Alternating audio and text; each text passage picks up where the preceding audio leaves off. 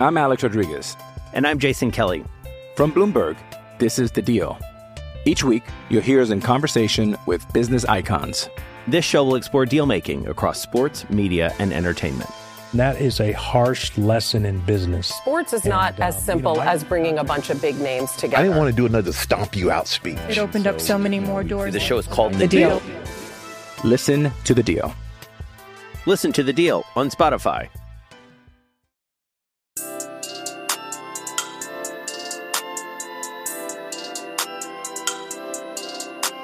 Thinking Basketball Podcast. My name is Ben.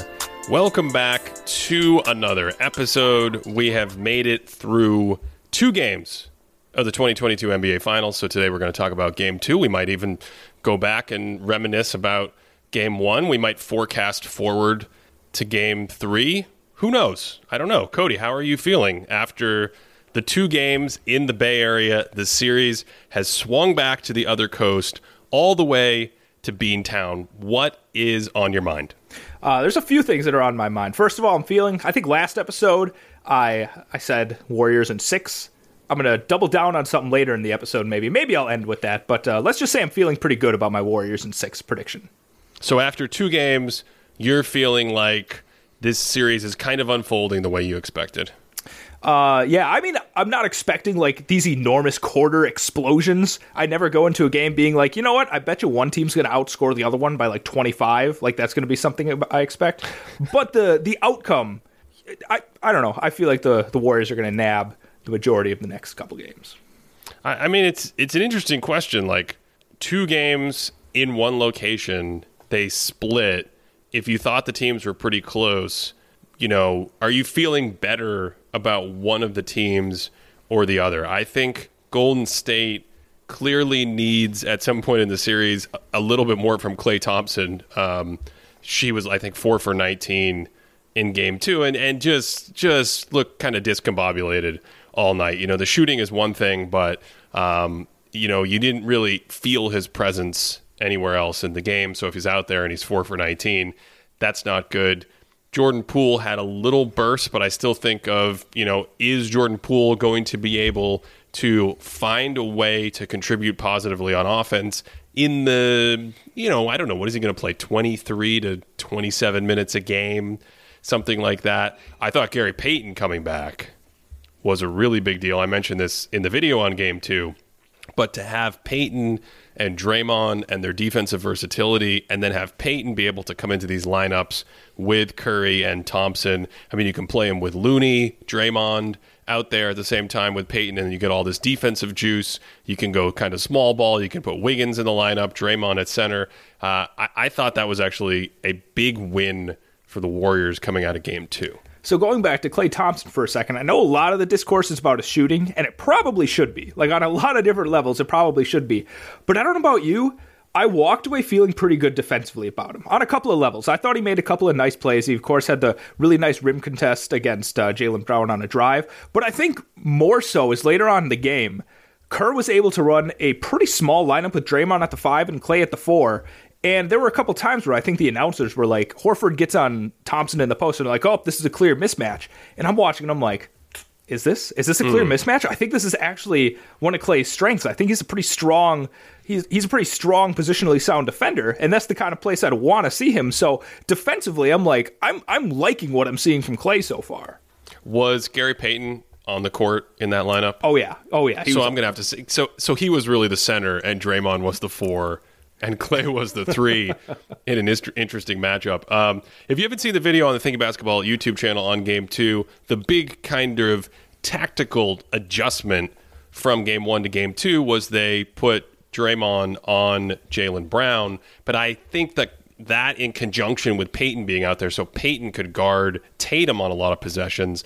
And then, you know, Curry can generally hold his own. Wiggins obviously is a very good man defender.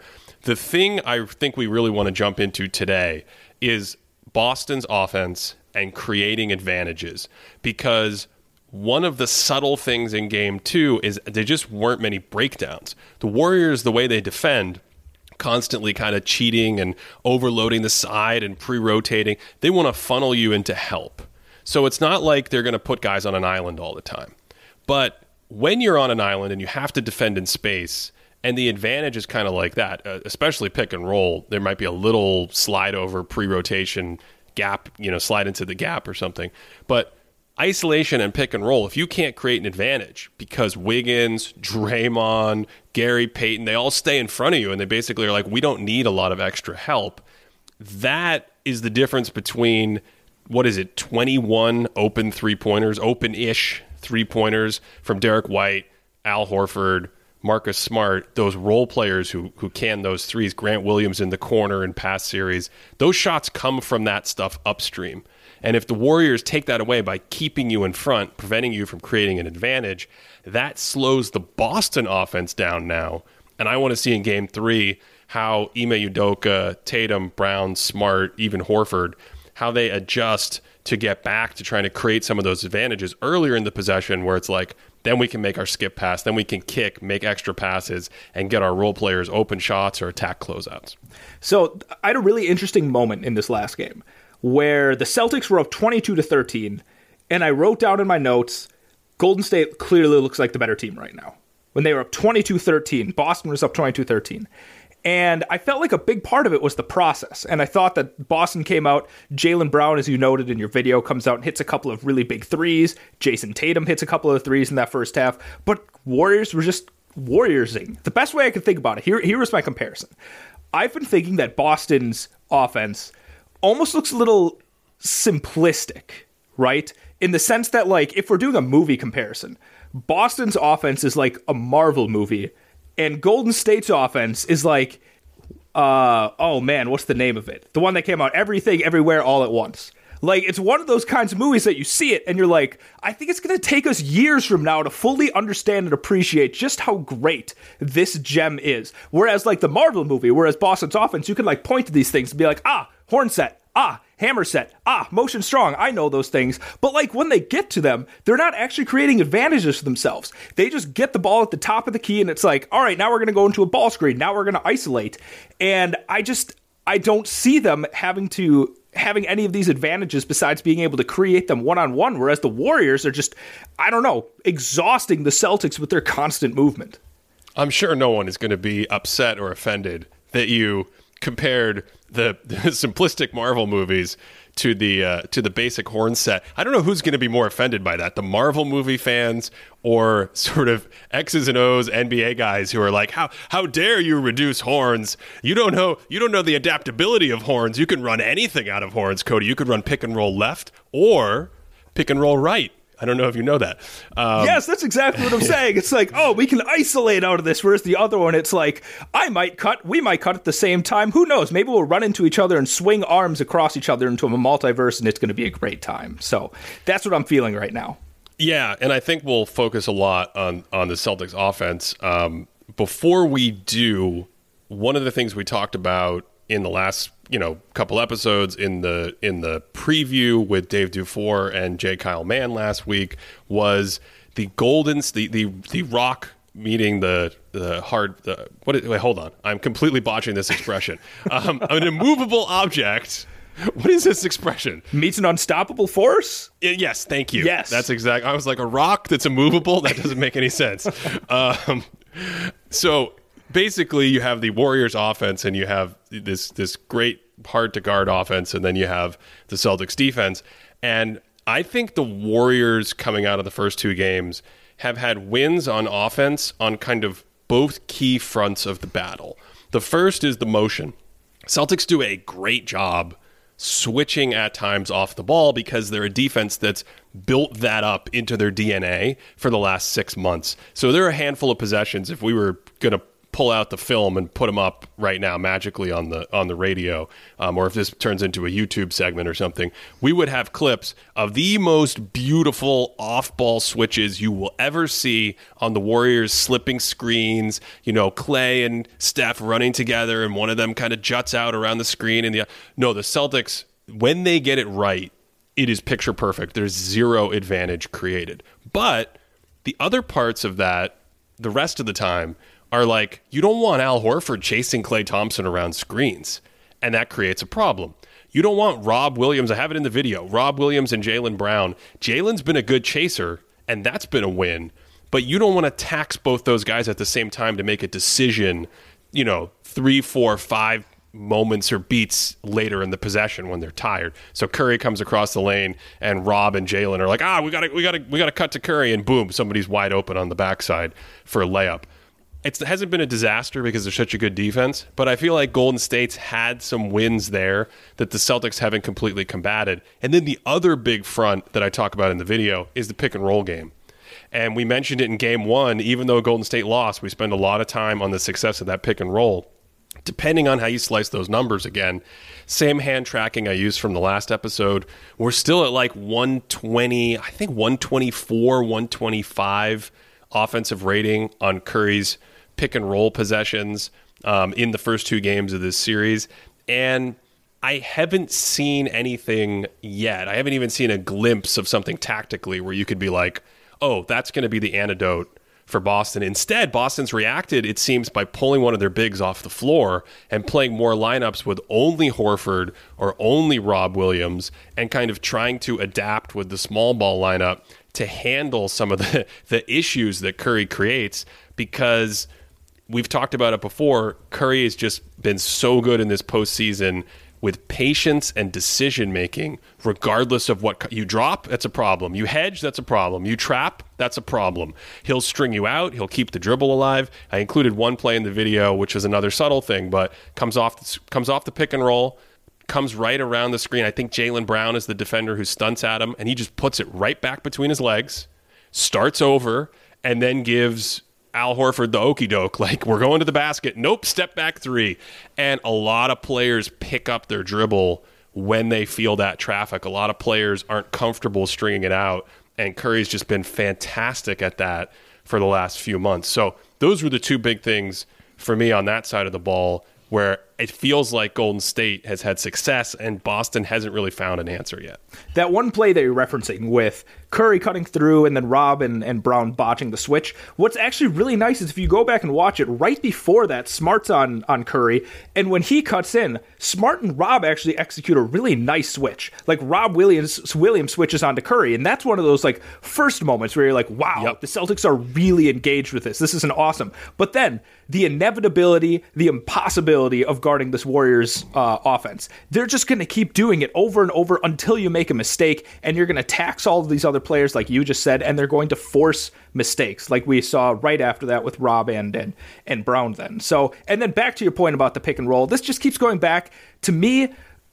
You've referenced a few times in your videos that Curry's passing seems to be the main improvement. To me, I can't get over his handle. I just think his handle looks so unbelievably tight. And I don't have a specific stat for that. And I think someone in your Discord cited some kind of like turnover percentage that's been super low for him throughout the playoffs. But Are they tracking dribbles? Are they tracking number of picked up dribbles or something? They'll get into that in the Discord. Keep going. You know what? I don't want to get that much into the sauce there. I just want to smell what's simmering off, and I don't want to dive into it completely, So with this improved handle, you can't switch on him. You can't send like Al Horford. You can't send Rob Williams against him in the switch because he just cooks then. So I don't know. Like you brought up, I think the last episode, the Celtics team is just so much better and more built to guard someone that scores in the same way as Giannis or Jimmy Butler. And someone might like put up a comparison and be like, Cody, you are nuts. Look at how much better Giannis scored. Look at how much better Butler scored. But like, look at the team scoring. Like, this Warriors team is just trucking along when Curry is on the court right now. So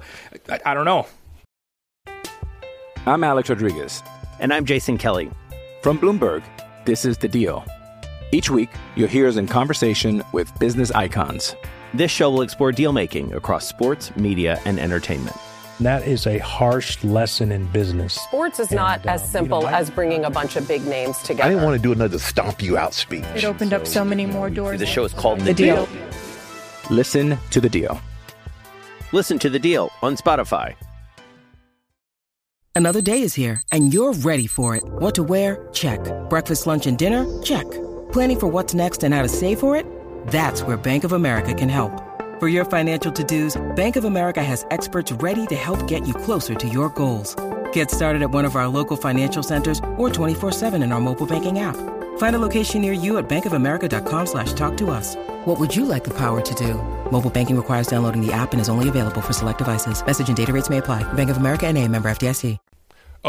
Interestingly enough, the numbers are not better. Now, it's only 2 games, and I think this will iron out. Regardless of what happens in the series, I think it'll iron out. And then, of course, there's the possibility that the Celtics find sort of a silver bullet and are able to slow down the offense in the next few games. But right now, Curry's scoring 34 points per 75, plus 6% true shooting in the series, and his offensive rating on the court is 121. And I don't think the Celtics can survive and win a series with Golden State's offense being that successful. The other big names for Golden State, when Draymond Green's on the court, it's 115. When Klay Thompson's on the court, it's 107. When Jordan Poole's on the court, it's 100. But when Curry's out there, 121 offensive rating. So those numbers are well ahead of what we saw from Giannis in Milwaukee and Jimmy Butler in Miami in the earlier series against the Celtics. Giannis in Milwaukee, he was 32 points per 75, so fewer points, and minus 3% true shooting. So, of course, we talked about it throughout that series, how it was a struggle for him given the offensive setting. But the offensive rating for the Bucks when he was on the floor was 105. So, again, the difference between like 105 and 121 or something like that, that's the big thing for me. Jimmy Butler, throughout the course of his series, he had a couple horrible games. He had a couple monster games. Finishes at 27 points per 75, plus 3%. So again, Curry's numbers are way better. But his offensive rating, or the Heat offensive rating when he was on the floor, 107. So that's I think the takeaway is they got to find a way to take just one of those things, like take away the motion element or take away the pick and roll element. But they have to bring that down, I think, if they're going to really... it's not impossible for them to win the series, but I think have a really good chance to win the series. I'm going to apologize to Stephen Curry right now. Like, here's the cognitive bias I was thinking. I'm like, how is this possible? But here's the thing. Did Curry play in the fourth quarter of Game 2? No, he didn't. So when you don't play as many minutes, like, it doesn't stand out as to, like, compared to a player that plays all 48 minutes and is battling and is hyper physical and scoring, you're like, oh, that's a real gutted out performance. That's a real winner of the playoffs. And then Curry like sits after 28 minutes because too dominant. Yeah. It's I apologize. This has always driven me nuts that and we talked about it recently, and I have a Patreon only podcast about the best NBA Finals performances, really redoing the Finals MVP, and I talk about it in this. And I think I'll release that at some point in the summer when the season's over to the public. But the idea that I'm talking about is that when you look at a small sample series, it's hard to evaluate. It's hard to kind of figure out what one good game means, what one bad game means. But I have never been on board, Cody, with we dominated and played super well, and I had this awesome game. But because we were up by 30, my final stat line was like, quote unquote, only 30 points in 3 quarters. And then so at the end of the series, people want to really lean into the per game average. And they're like, oh, you see, average like 4 fewer points per game. And that has to count for something because your minutes and, are related to your production. If you're not on the court, you can't have per minute impact. I get it. But the context sometimes is just like, we have to stop and point that out. It drives me crazy when people get punished for being too good in a short period of time in a playoff series. And I'll totally own that. I think you and I, off mic, played a game where you're like, there were 4 players that are in the top 10 BPM in a single season. And it took me 30 players before I got to Curry. Like, I didn't even guess Curry because I'm like, oh, he hasn't had a great statistical, like, box single playoff series. Yeah, a box score single player series. And you're like, no, actually, he was like plus 20 in the series. I'm like, oh, I don't remember that at all. He's had some monster conference finals. And again, those conference finals have been in dominant performances, and people kind of it diminishes your points per game sometimes, and then because you're so dominant, it diminishes this sort of, you said it, like there's a bias toward it was a 7-game. I don't want to try to do the accent you did. It was much grittier than what I'm coming up with, but it was like it was a 7-game hard out series. That accent is called "There's 2 more days of school left, and I'm done."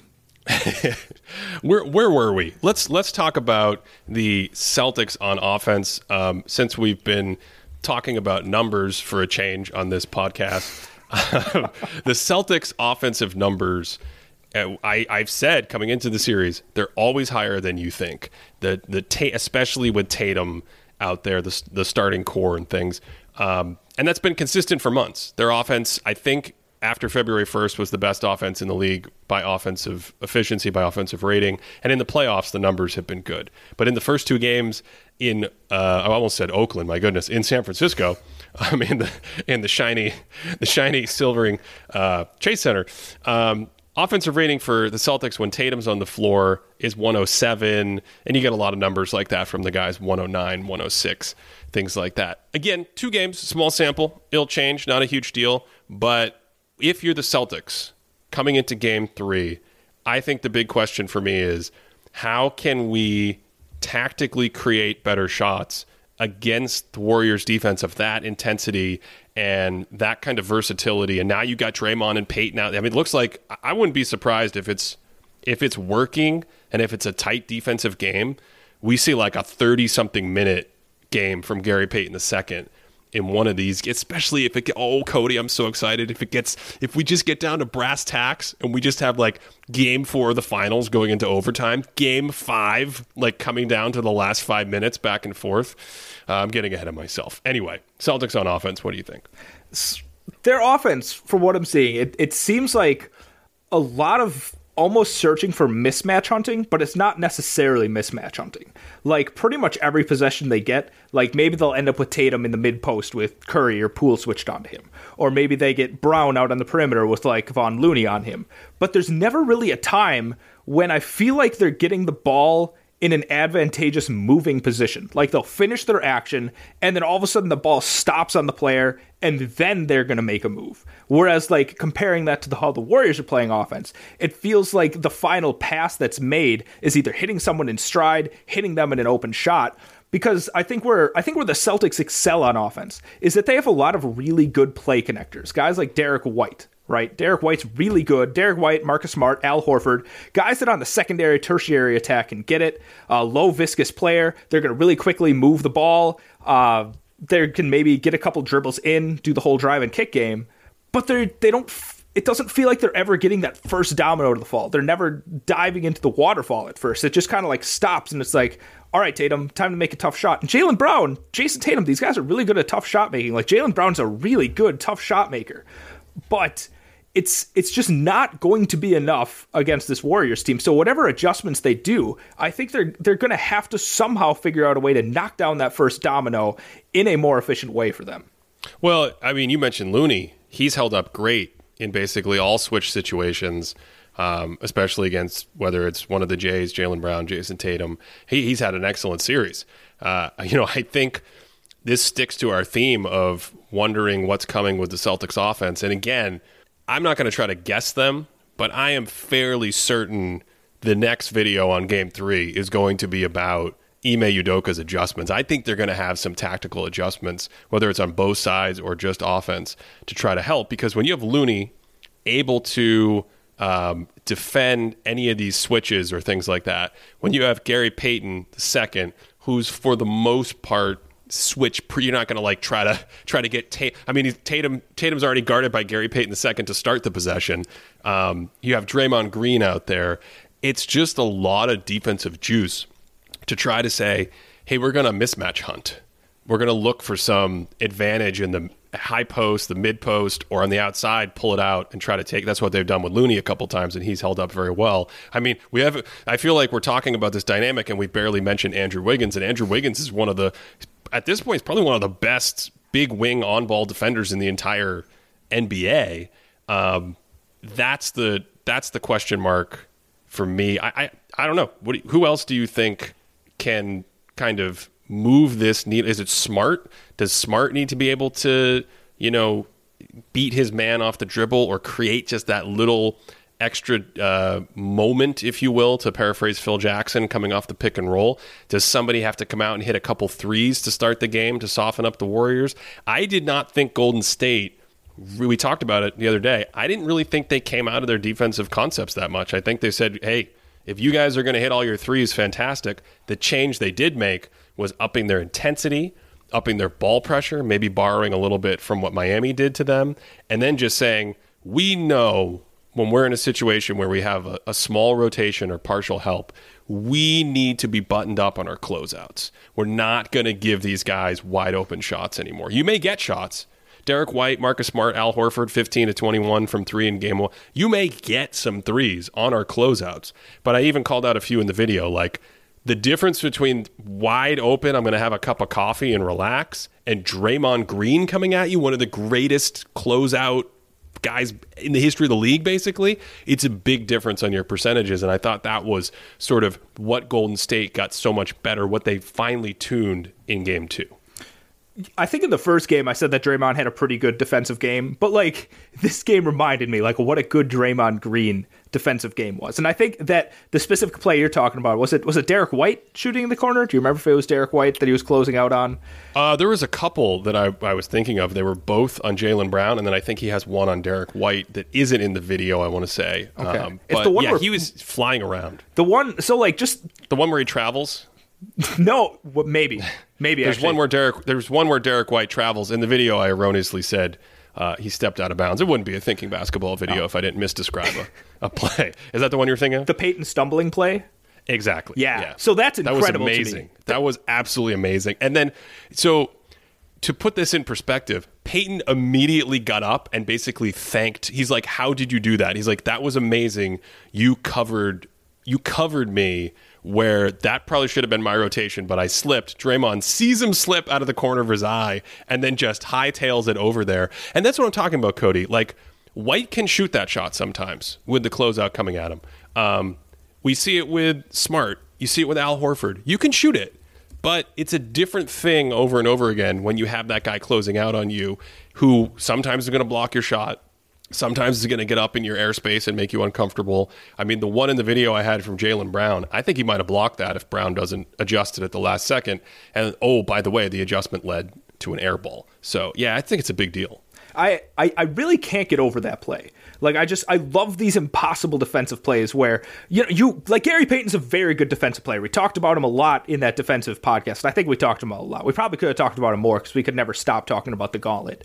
But like, you're like, all right, the gauntlet's covering the corner. I don't need to do my thing. He sees him stumble and just teleports. Like, it's that teleportation that just shocks me. And it sounds really reductive, but like, great defensive players just make impossible defensive plays. And Draymond Green is just... I don't know who's more fun to watch, honestly. Great Draymond Green on defense or Steph Curry on offense. The answer is probably Steph Curry, but I want Draymond Green to be in the conversation. Another thing related to this is the turnovers for the Celtics. I alluded to the Miami series. We talked about the loose handle a lot. The Warriors were much more physical. There were a couple plays that certainly could have been called fouls. By the way, can I take a timeout to rant about this? Mm-hmm. Oh, yeah. But people are very confused. One of the reasons, I think there's two things to discuss with officiating. One is meta officiating. One is the larger concept of what is a foul, what isn't a foul, what are we going to allow, things like that. I'm generally more interested in those things for the state of the league. Then there's the nitty-gritty of officiating. I think we mentioned it after game 1. Like, Curry comes down the lane, he gets hit on the arm, and they miss the foul call. You're going to have 5, 10, 15 of those a game.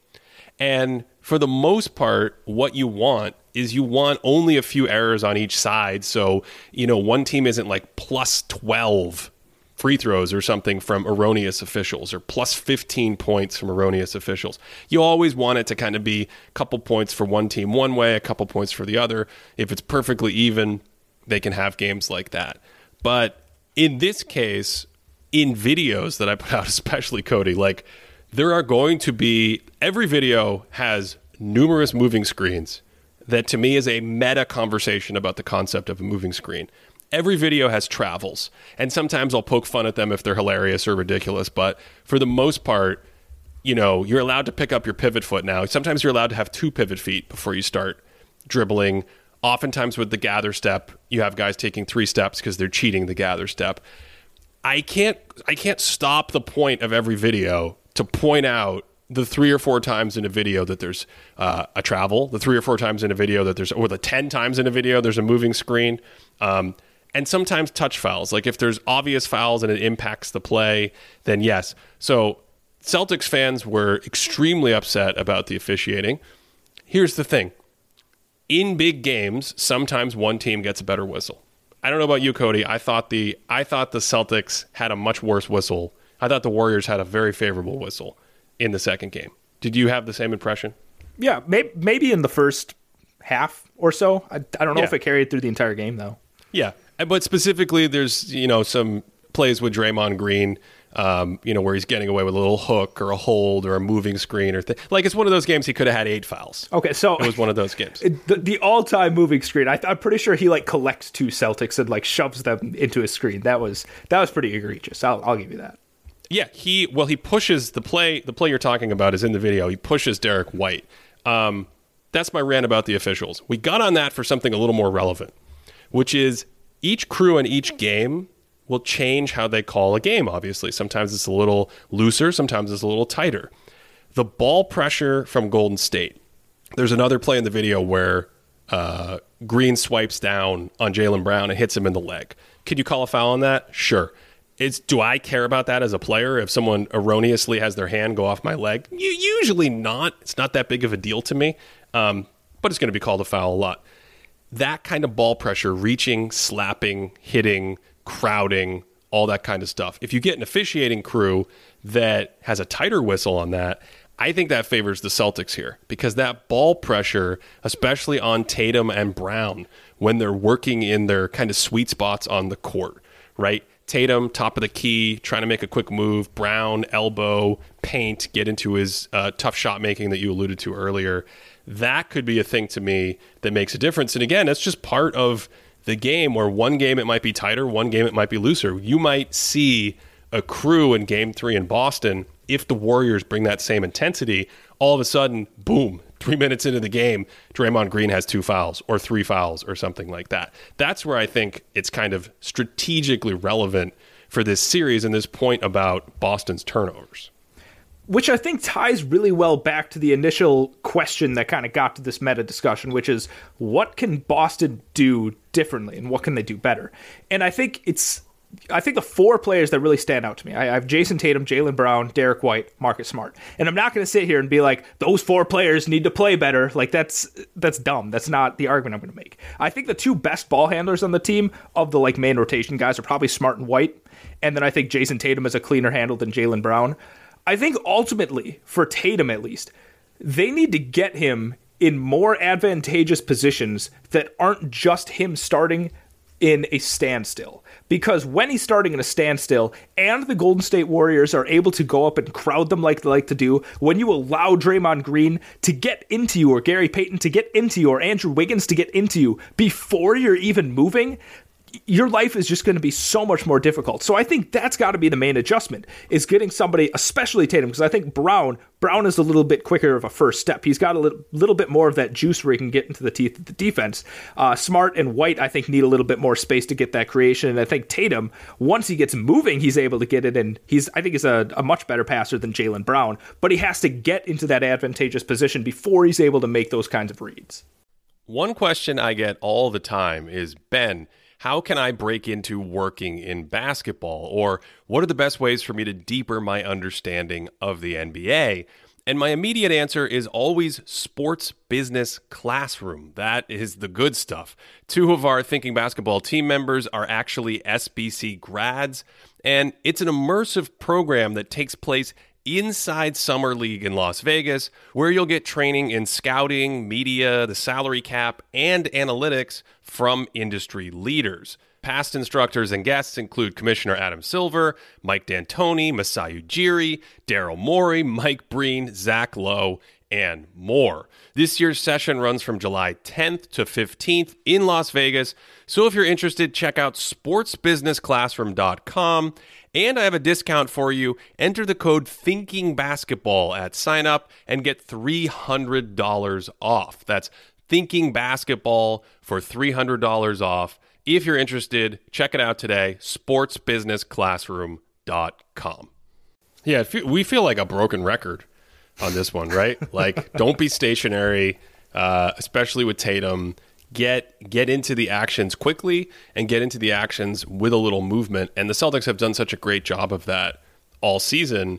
But, I mean, this goes back to, we've talked around it, but just explicitly stating Draymond Green on someone like Jaylen Brown, you're able to take away some of those starting actions because all of a sudden this dude is fighting through all the screens. They didn't switch, right? It's not to say they never switched. There were plays where you had a very coordinated, highly communicative switch from Draymond onto a secondary defender if Brown's in a position where it needs a switch. But here's the thing.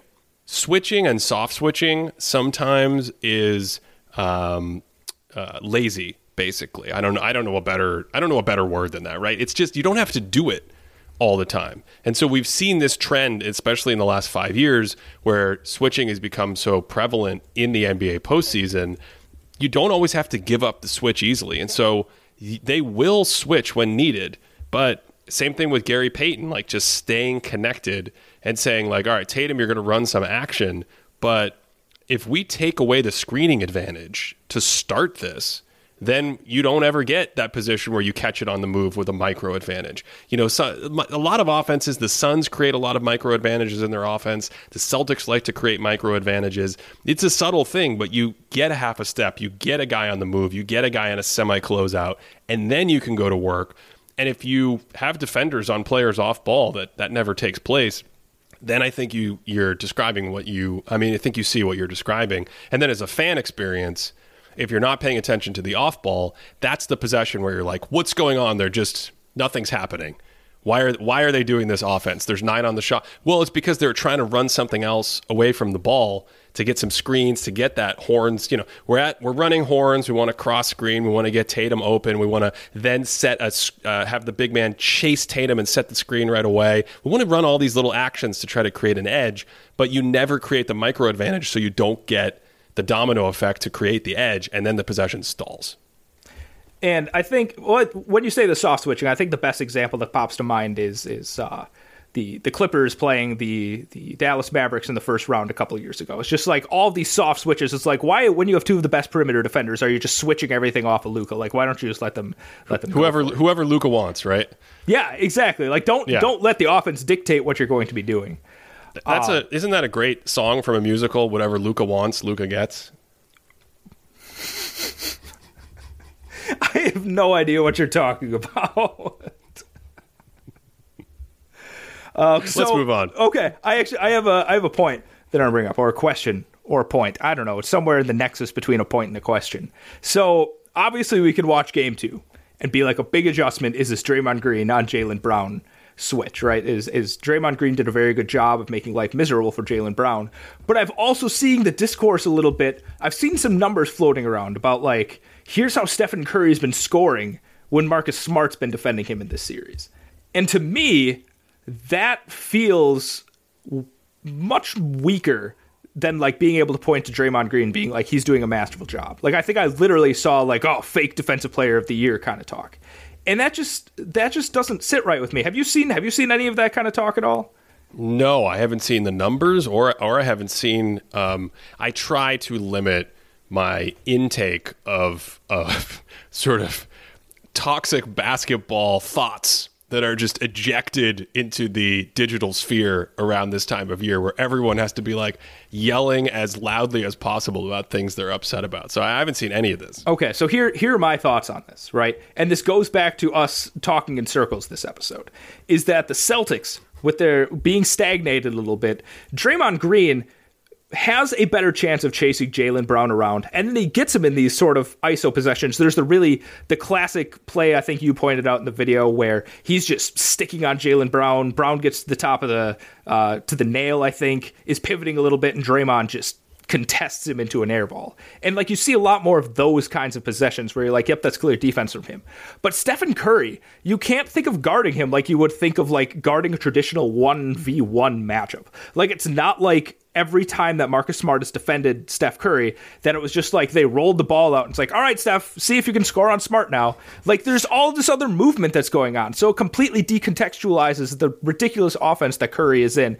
And so it's just a completely different stat to try and bring up Smart's defensive field goal percentage against Curry, as opposed to pointing and being like, here's how Draymond Green really made life difficult for Jaylen Yeah, I get nervous when people start pulling up the the defensive field goal percentage against. First of all, in a small sample, that's subject to noise. Heck, in a medium sample, that's subject to noise. That can be really noisy. Secondly, to your point, there is a difference between taking someone or a team out of their actions with an adjustment or a matchup, which can happen, and just saying, hey, whenever Marcus Smart starts as the primary defender or something, the shots have, the Warriors have been 4 of 12 or something, and then the other times they're 6 of 12. I don't know these numbers. I'm just making it up. But from watching the game,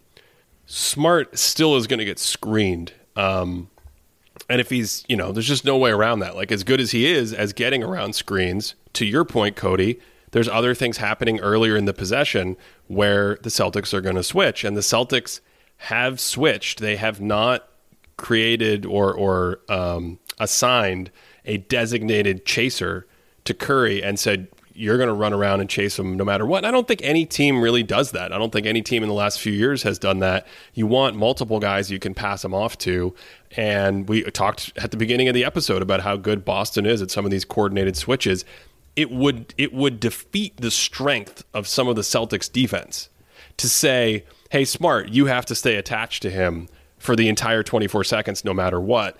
That's kind of a recipe for a disaster. I felt like the Mavs were trying to do that too much, and they didn't have the personnel to do it at all. It's like, we don't want to switch these screens because we don't want mismatches. The Celtics, don't worry about the mismatch because there aren't really any against them. They're kind of bulletproof against normal teams, let's put it that way. So when Curry curls around before coming back to get the ball or coming off a screen, Smart may not even be his defender anymore anyway by that point. I want to talk about another Celtics defender, or Celtics player right now. Is it Derek White? No, it's actually Robert Williams. Oh, Robert Williams. Okay. I can't believe we've gone this far in the episode without talking about Robert Williams. I must have brain cramps or something. It's right here at the top of my note page. Robert Williams is basically being attacked in this series. Yes. It's fascinating, yes. Right? You have one of the game's best rim protectors and shot blockers. You have someone who made the second team all defense, and they are trying to pull him out. If you're going to put him on Wiggins is going to stretch you and play outside. That's going to pull you out of the paint. And then otherwise, there's this incredible dynamic about whoever Rob is guarding. If we bring him up into the screening action, then Rob has to defend a high pick and roll 30 feet away. And then this creates all kinds of problems for the Celtics. It doesn't keep him low as a shot blocker. And my word, Cody, is he an incredible shot blocker when he's near the basket, just erasing everything. And then it brings him out high, so you don't want to switch, because if you switch, then they're going to clear out and Curry can go to work. And if you drop, it's too much space. And if you hedge, then they're going to go short roll 4-on-3 behind the play. So what Boston's tried to do is, if he's out there with Al Horford, have Al Horford take it, and then Al Horford can come up and play the high drop, and he's a little more mobile and things like that. But it's just been amazing to watch. They've basically said, give me Rob Williams, please, every time. That's how we're going to attack your defense in these pick and roll sets. So yeah, I was going to say ultimately that his vertical defensive game, his rim protection, has looked good. He's had a couple of second jump blocks that I'm just like, man, like that. I don't know how he got up there that quickly. But what about the first jump blocks? The first, just amazing. I think the second jump blocks always just blow my mind. It's like, I don't know how somebody that big can get back on the ground and back up that quickly. But not only on switches, but I feel like there's been a few times where his defensive awareness seems a little bit off. Like, I feel like maybe there's like a soft double, or he's stunting a little too far, and especially like off Wiggins. And I think Wiggins at one point gets like a pass off Williams going to the corner and doubling. Wiggins gets the pass on the wing, and then Wiggins just like drives it and dumps it off to Looney for a dunk. And there's been a few times where just like spatially, especially on the perimeter, he's getting cooked in all sorts of those kinds of directions. So I don't know. I don't know if it has to do with like nagging injuries he has. I don't know if this is a thing that Celtics fans have been seeing all year with Rob Williams, but it's really been standing out to me this series. Yeah, and the other thing with him that goes back to our Boston on offense discussion is he's been such a nice vertical spacer for the Celtics throughout this run and in the playoffs. And whether it's Marcus Smart, Jason Tatum, we even saw Jaylen Brown in the huge comeback run at the end of game 1, throw him a lob. Having that ability to just turn the corner, feel help, and then quickly toss it up for a lob. Or if help comes, his work on the offensive glass with that quick jumping. I think it's added just a little extra dimension to the Boston offense. And it felt like it was missing in game 2. And I kind of wonder, like, if Rob's struggling on defense and he's struggling on offense, I mean, he's still a good player, but you just kind of say, is this just not a Rob Williams series? That's the question for me. And obviously this isn't going to be like, the Celtics aren't going to go to the locker room and be like, all right, this isn't your series, you're not playing anymore. Right. So I'm interested to see the adjustments they make specifically to make Rob more effective in game 3. Exactly. It's the same thing with Poole. It's not a Poole series, but he's still got to go out there and find a way to contribute as best he can. Just probably figuring out how to attack offensively. That's going to be his thing as the series goes forward to see if he can have an impact. Rob Williams, it's the same thing. They're not going to bench him if he's healthy, of course. Yeah. But the question is, like, how can you find ways for him to contribute? If you're not familiar, by the way, with this dance of bringing him into pick and roll, it is so fascinating to watch. They will call him up, and then the Celtics will pre-switch, and they'll bring Horford up, and then they'll be like, no, go run away and go to the corner and get far away from Rob Williams, and then we'll have Rob Williams' new man come up and set a screen. This is the kind of stuff you see teams doing to, like, Kemba Walker or Isaiah Thomas, or like trying to isolate them, but it's for Rob Williams. I think there was a play in game 1 where I think Draymond and Iguodala were on the court together, and Horford was on Green and Rob was on Iguodala, and Iguodala's kind of like cutting into the paint, and he kind of like, he looks back. I can't tell if he's both looking at Rob to make sure that he's guarding him and to see what Draymond's doing, and it kind of just looks like he's like, all right, I guess I'm the one setting the screen right now, but that paints exactly what you're saying. Yeah, it's good times. It's good times. Anything else we want to say on this before we put game 2 to bed and move on to game 3? Well, when I said I wanted to talk about a Celtics player earlier, you thought I was saying Derek White. Did you just want to say that he's the best shot blocking guard in the league? Is that what you were going to say? Do we think that's the case? I think. Yeah, maybe he is. I don't know who would compete with him. I can't be expected to. I mean, Cody, I forgot to talk about the Rob Williams thing. That was the first thing I wanted to talk. Everyone who's abandoned the episode now is completely missed out on Rob Williams. Who is the Celtics? Okay, let me have another guess. I can do this. If you give me 7.5 guesses, I can get the player. Is it Grant Williams? Is that who you want to talk about? What? Oh, no, I was talking about Rob earlier.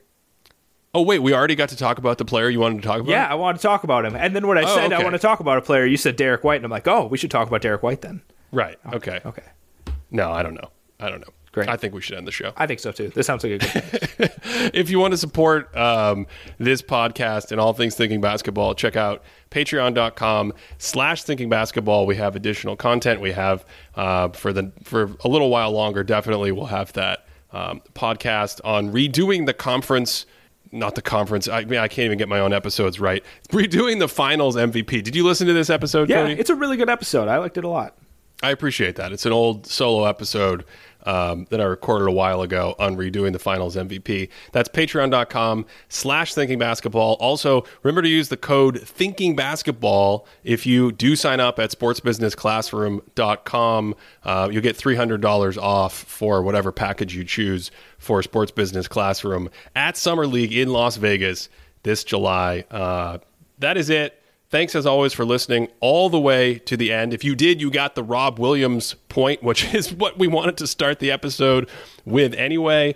And wherever you are, I hope you're enjoying the finals and that, of course, you are having a great day.